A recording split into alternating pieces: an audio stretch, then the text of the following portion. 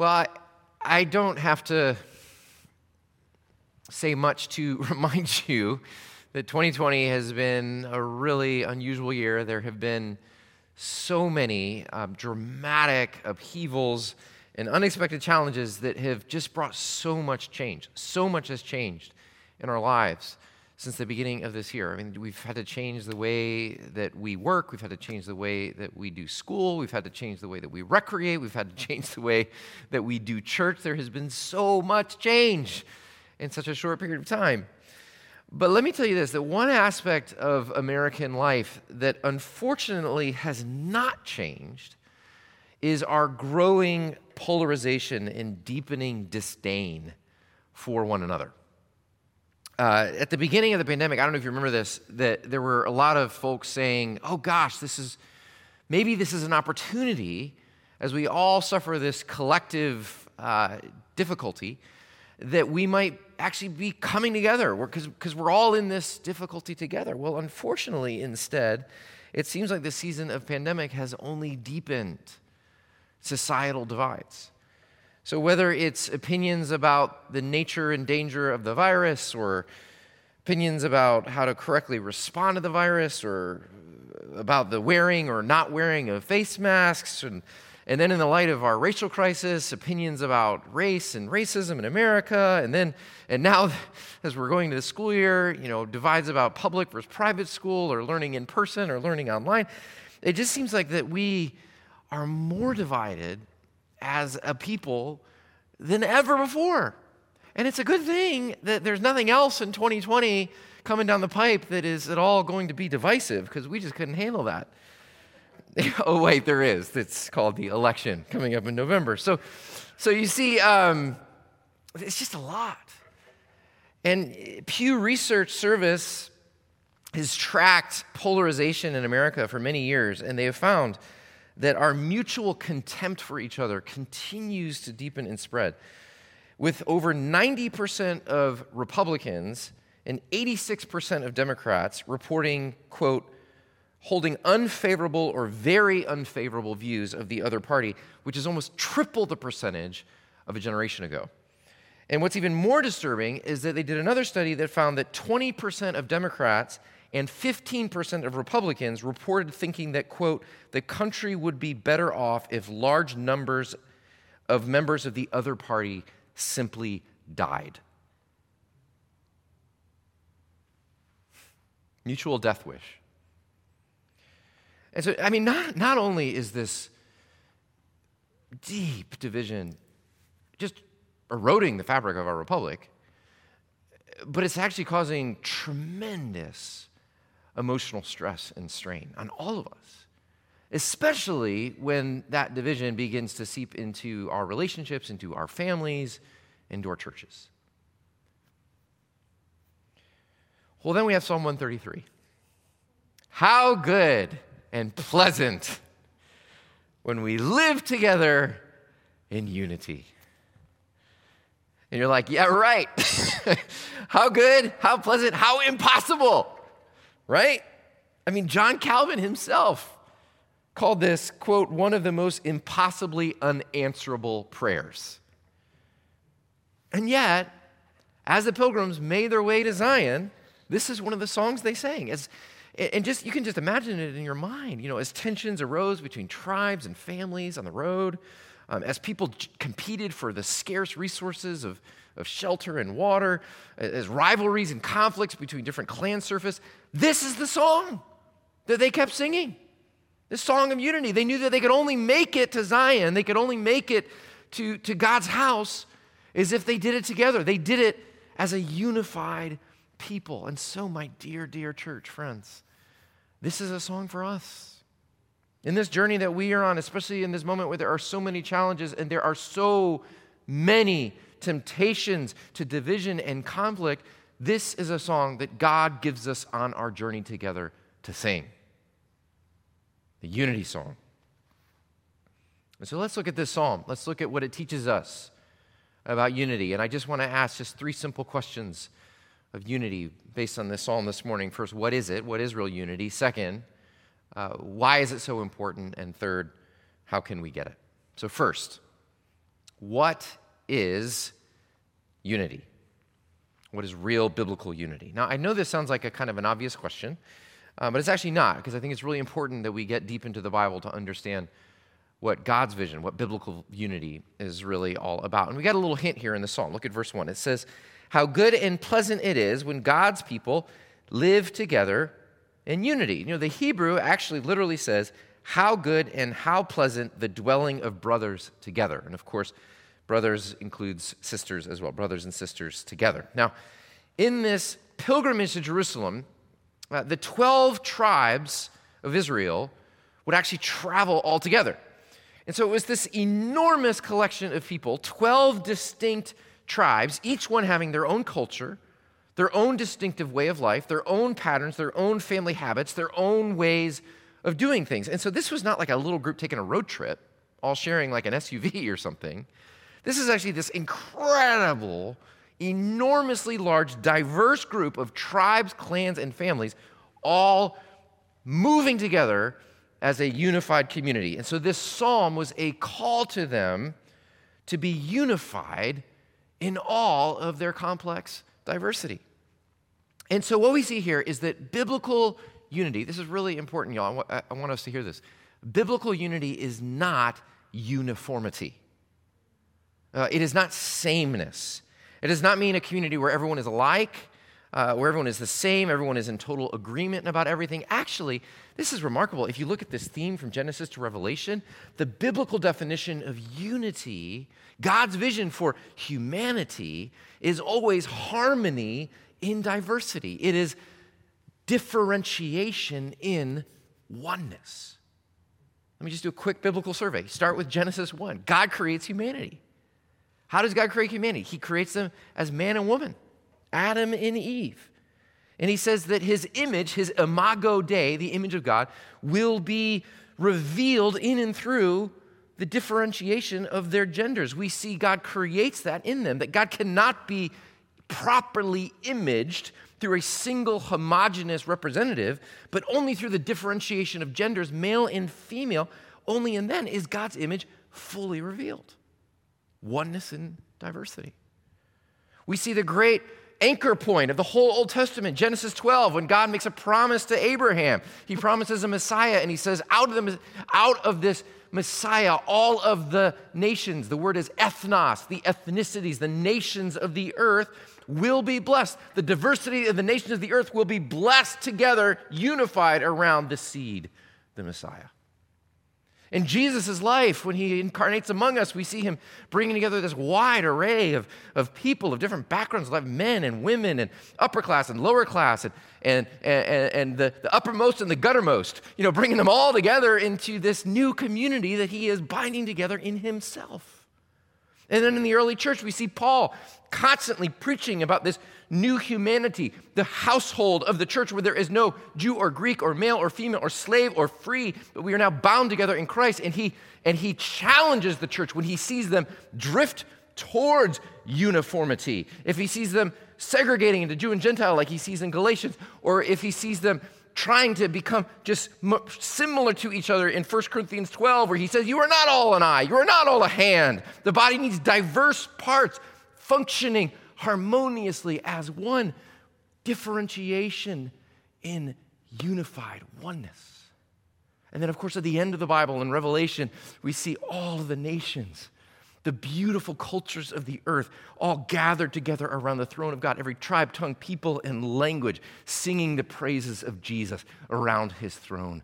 Beautiful diversity in harmony, united around Jesus the Christ. So you see, unity is not uniformity. It is not sameness. It is harmony in diversity. That's how the Bible understands unity. And so in our church, bringing this down to the level of our own church, Third Family, what we see is that we actually want there to be great differences among us in gifts, in abilities, in cultures, in backgrounds, in perspectives, because God's vision for his community is that we would represent the diverse humanity of the earth. His vision is that the church would be the people of different genders, classes, races, cultures, income levels, even opinions, would be bound together in Christ, functioning as one in harmony. Not uniformity, differentiated oneness, harmony in diversity. Now that sounds great, doesn't it? And you might ask, well, how is this possible? We'll get to that in a moment, but it's just the teaser here is that it is only possible through God's gift of grace in Jesus. It is the only way, the only one, Jesus the Messiah, who can bring that kind of diverse humanity together in one. It's only in him.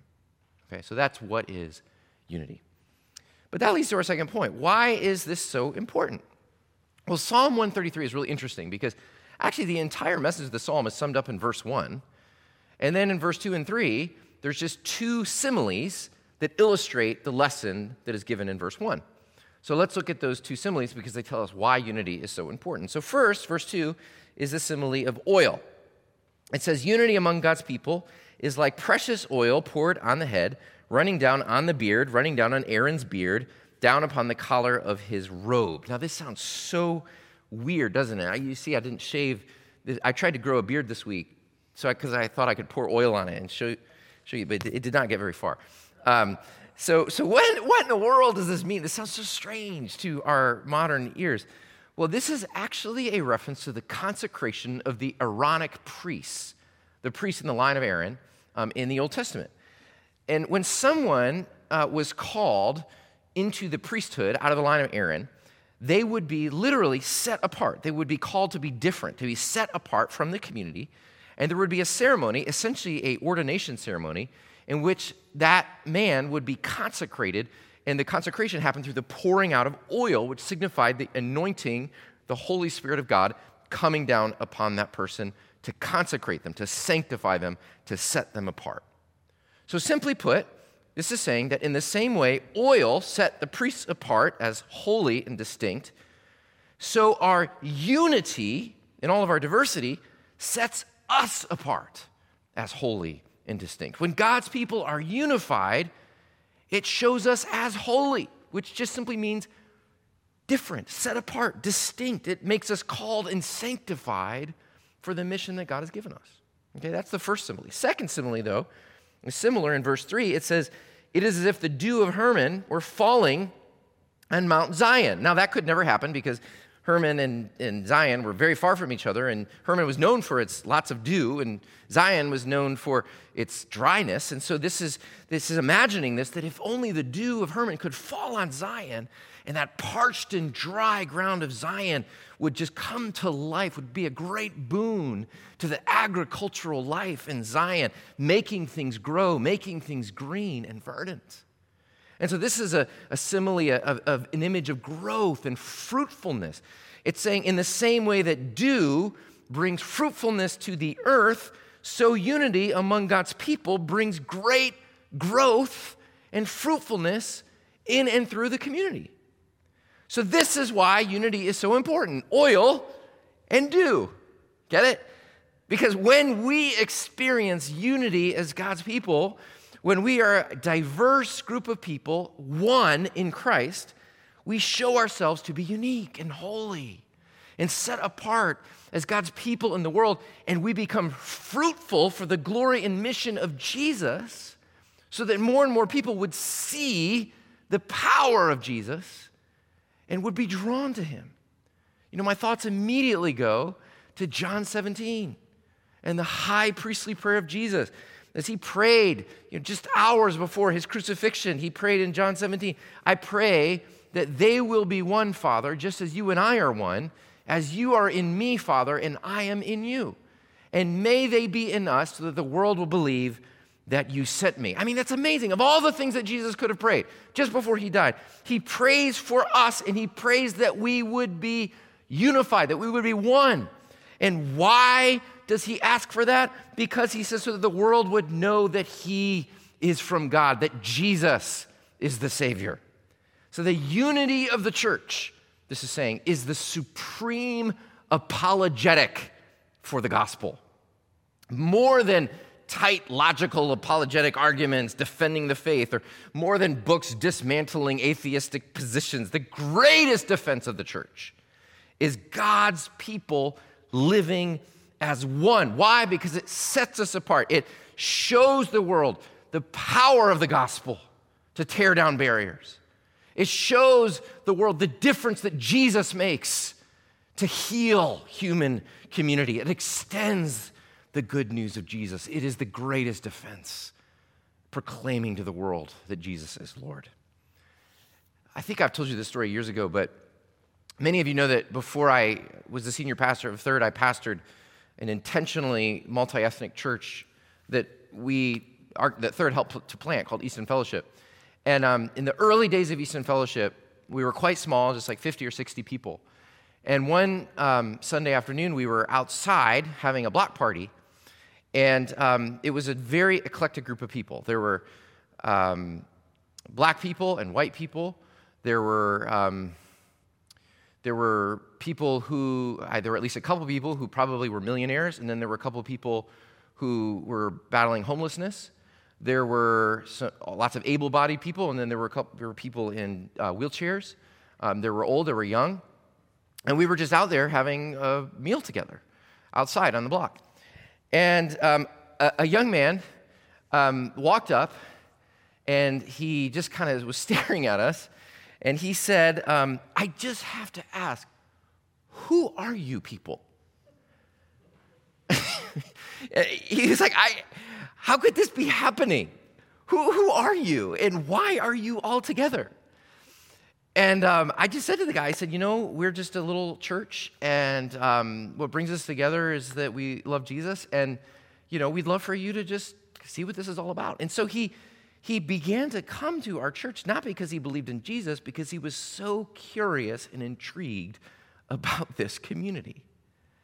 And about a year later, I baptized that guy, and he became a follower of Jesus. See, unity is easy with people who are exactly like you. That's not unity, that's uniformity. It's easy. But when the world sees inexplicable harmony in diversity, when they see people who are gathering together in community in here that cannot get along out there, when they see people handling conflict in ways that promotes peace, when they see us loving our enemies instead of hating them, see, when the world sees that, there is something powerfully glorifying to the Lord Jesus. That unity sets us apart and it bears fruit for the gospel to the honor and glory of Christ. That's why unity is so, so important. It is for the fame and glory of Jesus. Okay? So what is unity? Why it's so important? And then finally, how does unity happen? Well, I'm going to get practical here, but just before I do, I have to say something that is absolutely essential, that true unity, first and foremost, is a gift of God himself. That is the most important answer to the how question, that unity is a gift. It's a blessing from God himself.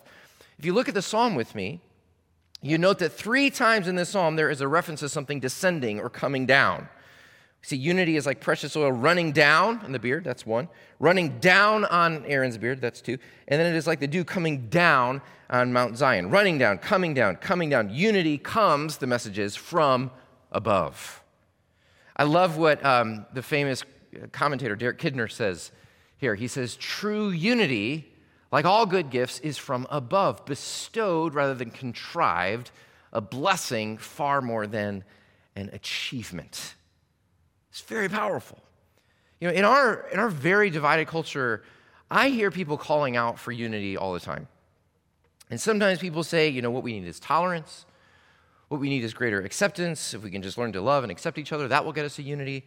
Many times we hear calls to education, educating people out of their ignorance, educating people out of their racism, educating people out of what divides us. And, all of those things are great, but I just want to say with all due respect, the solutions are naive because they do not take seriously the seriousness of our sin. The Bible says that we are so turned inward upon ourselves, that our hearts are so poisoned by sin and pride and self-centeredness that conflict, racism, hatred, self-preservation, war, and murder are wired into us. It is our nature. Which means that conflict and disunity is not just a social problem, it is a spiritual problem. And what we most need to get unity is not just tolerance and education and hard work, but rescue. Grace. We need God to accomplish in us what we cannot change about us. It must come from above. And this is what Scripture says Jesus has accomplished for us in his death and resurrection.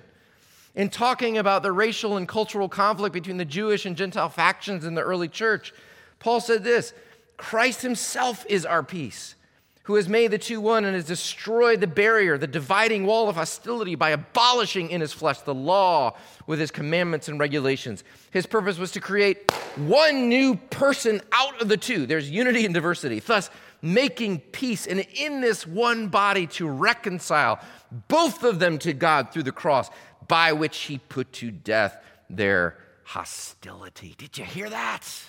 That Jesus Christ in his death on the cross first tore down the barrier that separated us from God himself. And then through his death, he tore down the barrier that separated us in our hostility with our enemies and even with our neighbor.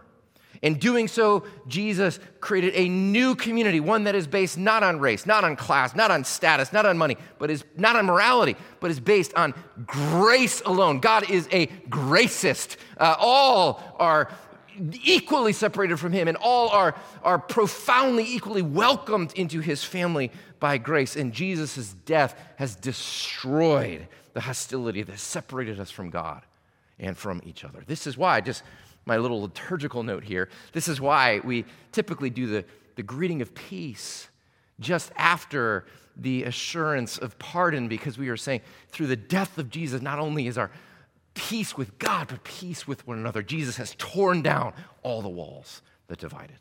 Peace. So that's the first and most important thing. Before unity can be achieved, it must be received.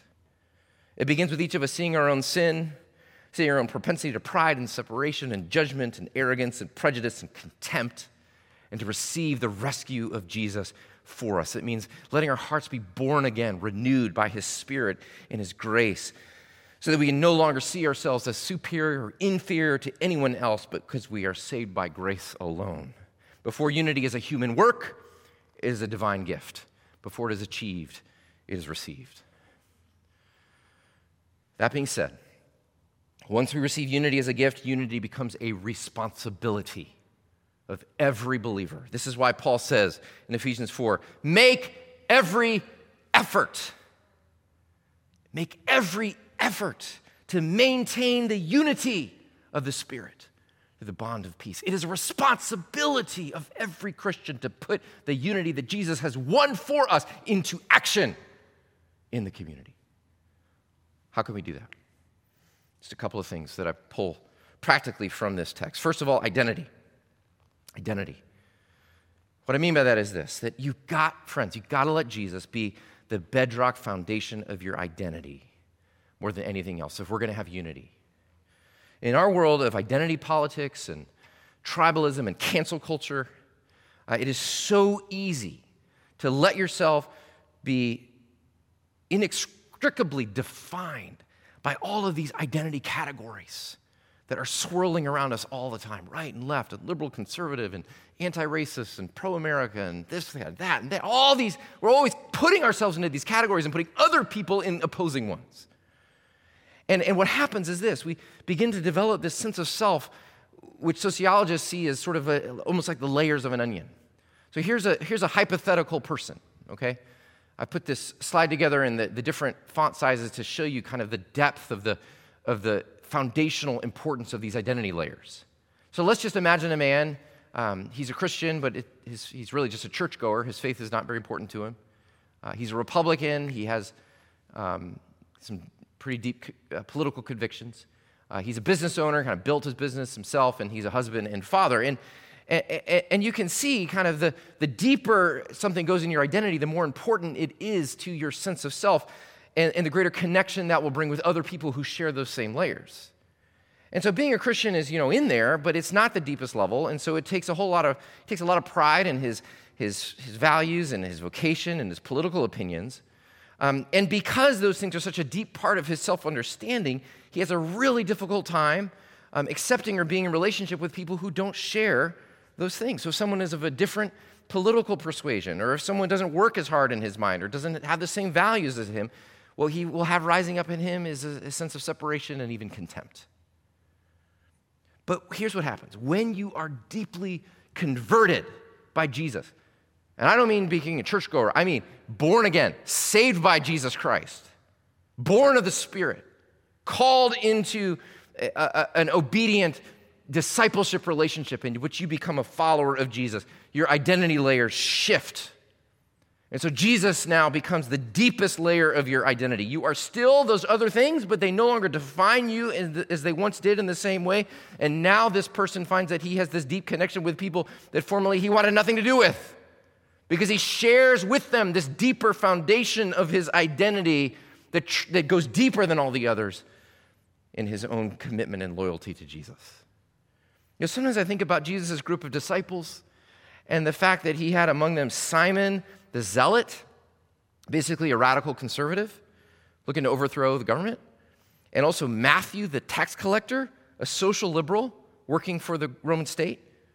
So in his 12, Jesus has a Tea Party conservative and a big government liberal. He's got one guy watching Fox, another guy watching CNN. He's got both of these dudes in his crew, and you're like, how is this working out, Jesus? And the reason is because their deeper foundation, their deepest loyalty was to Jesus alone. Their life in Christ, with Christ, was a deeper foundation of their identity more than anything else. And so when you find yourself pulling back, separating, judging, condemning, snubbing, having contempt, you got to ask yourself, where am I putting my identity right now? You know? Am I letting myself be formed by Jesus or by the cultural pressures around me? Am I giving more loyalty to a party or a program or an ideology or an opinion than I am to Jesus? Keep pressing Jesus down deeper into the foundations of your self and identity. Here's another thought: reciprocity. One of the ways that we often seek unity is through assimilation. Not diversity, but assimilation, which basically means instead of welcoming the other person in their difference and seeing our unity in Christ, we basically try to make the other person like us, to conform to who we are and our sense of what's right. I mean, I think a simple illustration of this is in marriage. I can remember years ago when Sarah and I were having some conflict and we went to a marriage counselor. And I remember literally thinking to myself, I can't wait till we get to the counselor and the counselor helps Sarah realize just how right I am so this conflict will go away. That's unity through assimilation, making the other like me. But like we said, God's vision of unity is not sameness, but unity, but differentiation. Not uniformity, but harmony in diversity. And that means that biblical unity is not trying to assimilate the other person to make them like us and to see their difference as a threat, but is actually to see their difference from us as a gift through which Jesus wants to give us something. Returning to the metaphor of the oil, through Christ, we are all set apart as priests who are mediating the grace of God. And that means each of us who know Jesus are set apart by God, given the Holy Spirit, given something unique and special to offer to the body, whether it be our spiritual gifts or our culture or experience or our gender or personality. And we're called to look at each other in this way, not as a threat or an opponent or someone to overcome or beat or conform, but to see them as a precious priest of God with something important to offer us for our own encouragement and edification that we need. You know, one of the ways that we have made a small step towards this in our church is in our worship practices. I don't know if you remember this. Some of you weren't here 4 years ago, but I know many of you were.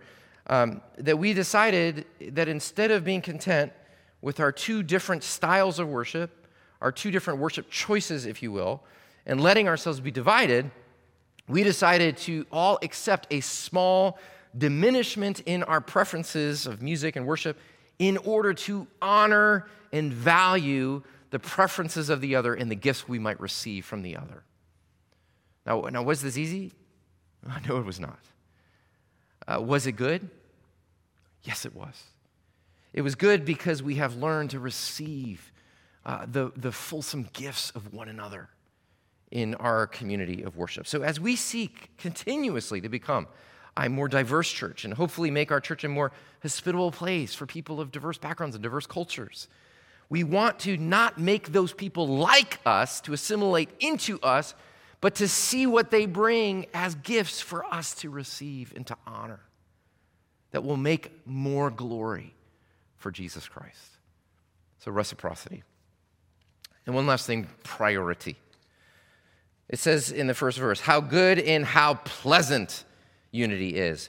Peterson says, how wonderful, how beautiful. Unity is precious. Unity is beautiful.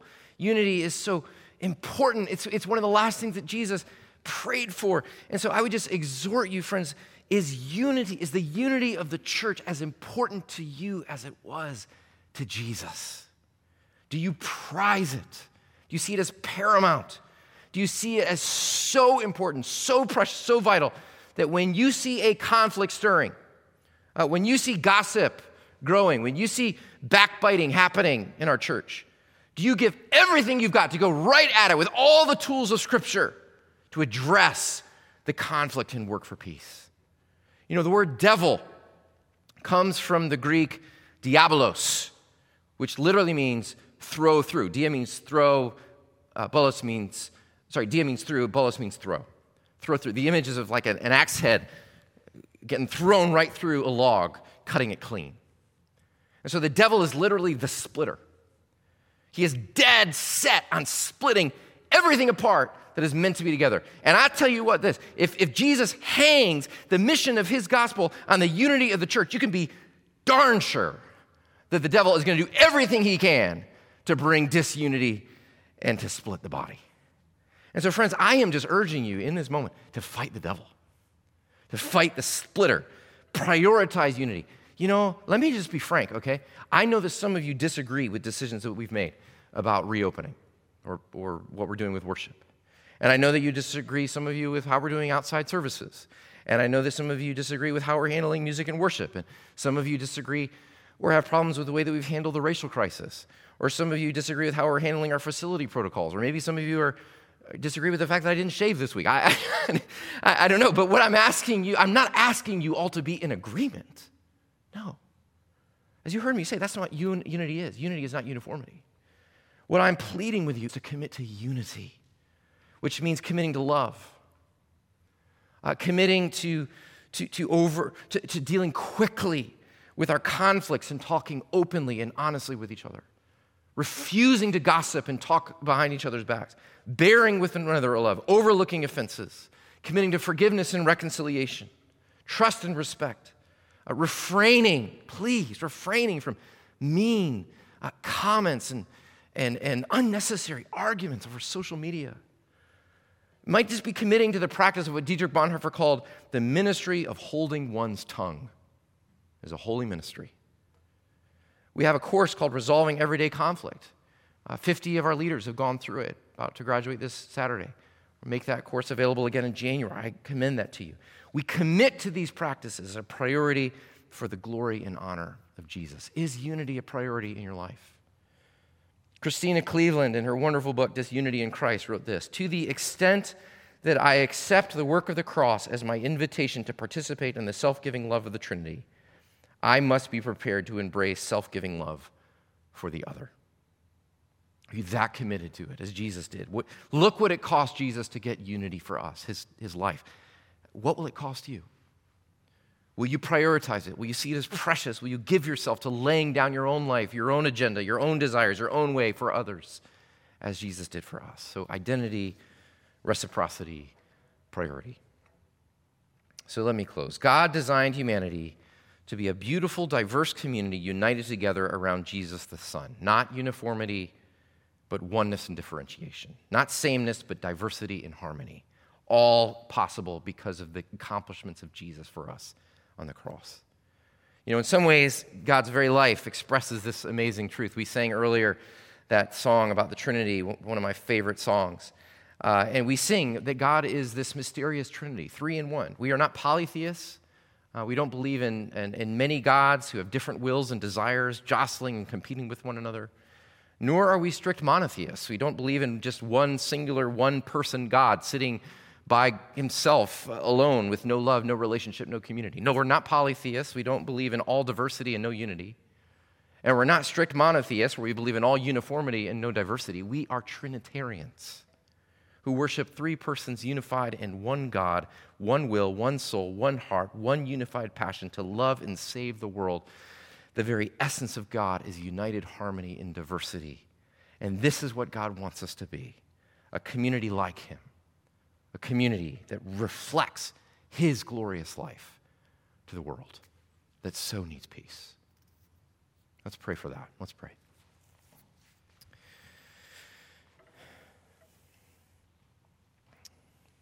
Holy God, Father, Son, and Spirit, we thank you that you are a community of diversity and unity, three persons in one God. And we praise you that you have accomplished unity for us in the death and resurrection of Jesus. Now help us to make every effort to put the unity that Jesus has won for us into action in our own community so that we can be witnesses to the power of Jesus and all that he does to bring peace to humanity. Lord, we look to that day when we will be in Zion, we will be in the kingdom of God, and all the nations will be gathered around the throne, and we will feast together, and we will finally be one together in Christ. We anticipate that day and pray for it even now. We pray in Jesus' name. Amen.